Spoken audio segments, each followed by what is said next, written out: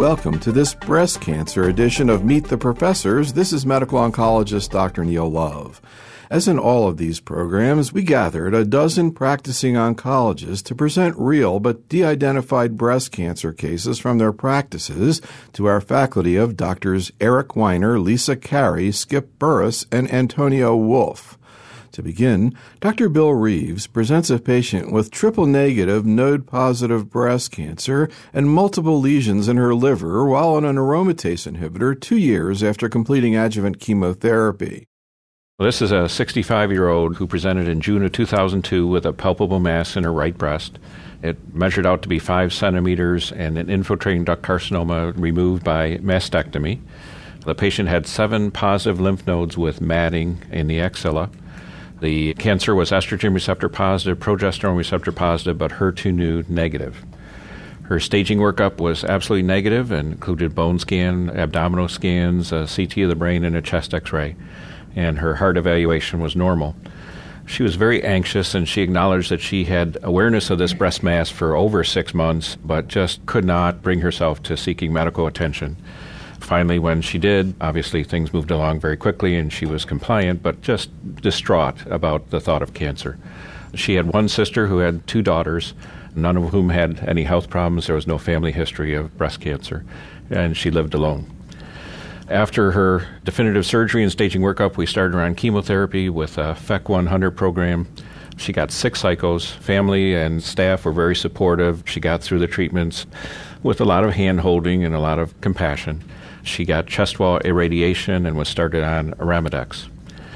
She did well until October 2005 when she began experiencing some abdominal pain. It was intermittent in nature, kind of crampy at times. She had some early satiety and developed a weight loss of about 10 pounds in the space of 3 months. Her normal weight was about 160. She went through a restaging workup and multiple liver defects were identified. There was no other organomegaly or pancreas looked normal, kidney, spleen, everything was fine. Nothing in a chest X-ray bone scan was negative. And they did describe that there was some delay in emptying of oral contrast out of the stomach on a CAT scan. But at that point in time, we stopped the Arimidex. And I just want to turn to Eric to start the discussion of the issue of biopsy of metastatic disease. And whether you would biopsy this lady, how you would be thinking through this situation. I think over the years, my threshold to do biopsies has actually gone down. Many years ago, meaning probably 15, 20 years ago, I think we all felt that a biopsy was mandatory to treat cancer, period, to treat metastatic disease. There was a period of time when imaging seemed to be so good that we got away from that, and more often we didn't do biopsies. And while I don't think that they have to be done in 100% of patients, I more commonly do them than not do them these days. And I do them not so much in a case like this to establish a diagnosis of cancer, because I think it's pretty clear that she has cancer. It almost certainly is breast cancer. I'm going to bet that she has elevated tumor markers if you check them, and that would further confirm it. But I want to know what the receptors are. And while it is likely that they're not different and that she will again have a hormone receptor positive and HER2 negative cancer, I do want to know what the hormone receptors are today, even if I'm going to use chemotherapy initially, because it's going to affect my decision about perhaps how long I'll continue that chemotherapy and what I'll do next. And I think there's enough that we don't know about HER2 testing that I want to repeat the HER2 testing. Lisa, what about the issue of biopsy with metastatic disease? What would you be thinking in this case? How far will you go? The patient has just bone mets and they're in a bad place, et cetera. Like Eric, I actually, for the first diagnosis of stage 4 disease, I try pretty hard to get a biopsy. And I think there's 2 main reasons to do it. One is occasionally the imaging is wrong. And I've had fungal diseases masquerade as metastatic disease, and I've had some autoimmune diseases show up. And so once you've had that happen a couple of times, you're much less sanguine about not biopsying. I must say that in this case, again, if you have elevated serum tumor markers and a very characteristic finding, it is very, very unlikely that this is not metastatic disease. But for that reason, I think it's a good reason to try and biopsy when it's feasible. Did you have tumor markers in her case? They were negative. Yeah. They were negative, okay. Right. And a separate and equally compelling reason to do it is exactly as Eric said. There can be shift in receptors over time. Now, whether that actually reflects true shift or whether it's variability in ER, PR, and HER2 testing and scoring is a subject of debate. But either way, you'd like to know today what the receptors are. Eric, any sense about whether receptor shifts really actually occur? ER negative, ER positive both ways, HER2 both ways? Do you think they actually change? And what do we know about the issue of heterogeneity or homogeneity in receptors throughout the body? Yeah. Shifts do occur, at least to some extent. Certainly shifts in hormone receptors occur, and more commonly those shifts are from positive to negative.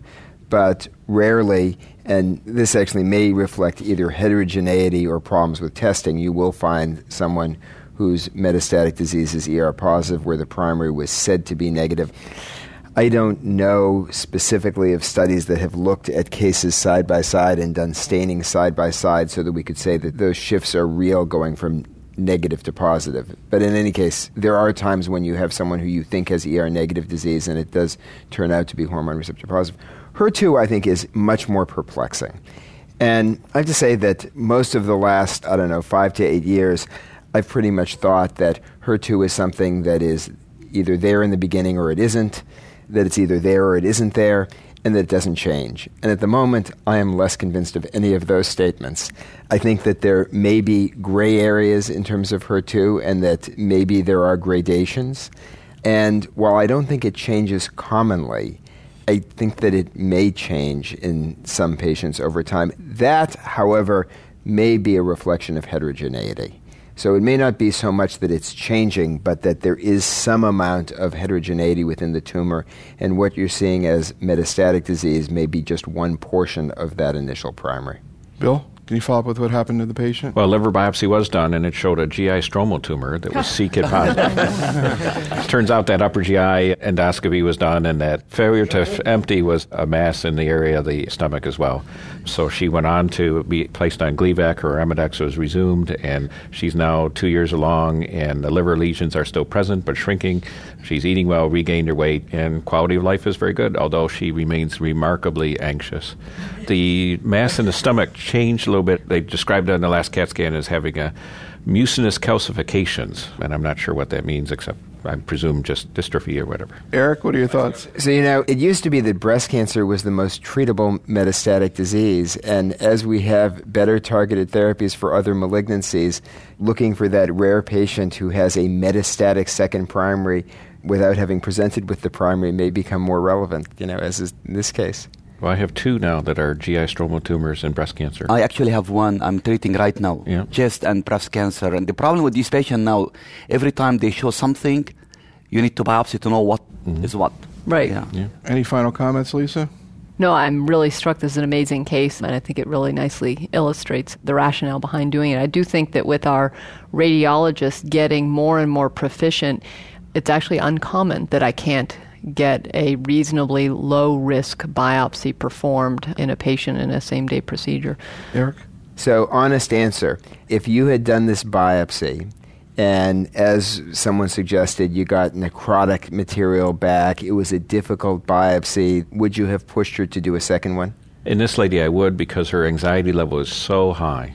I mean, it's just incredible. Every time we sit with her, it's like perspiration is coming off her. She's fearful what I'm going to say. There's at least 1 or 2 family members. I have to be precise with her to be able to go forward. So in truth, apart from the anxiety, in someone else with this situation, I'm not sure that I would have pushed for a second biopsy, but when things didn't go well, I would have pushed at that point for a second biopsy. The right thing to have done would have been to push, well, clearly here, the right thing to have done would have been to push for the second biopsy, but I have to admit that I'm not sure that I would have. I think the only other thing I'd add is, boy, won't it be nice in the future when we can obtain samples of the metastatic disease without having to go through a biopsy, sort of the promise of some of the circulating tumor cell assays and things like that you can actually phenotype the cancer without it requiring a VATS. And maybe just as importantly, being able to monitor what's going on. Yeah. And changes in phenotype, that's exactly right. And there are some data that suggests that not only can you modulate the hormone receptors with therapy, but actually anti-hormone receptor and anti-HER2 targeted therapies can influence each other's phenotype. And so that it's all up for grabs.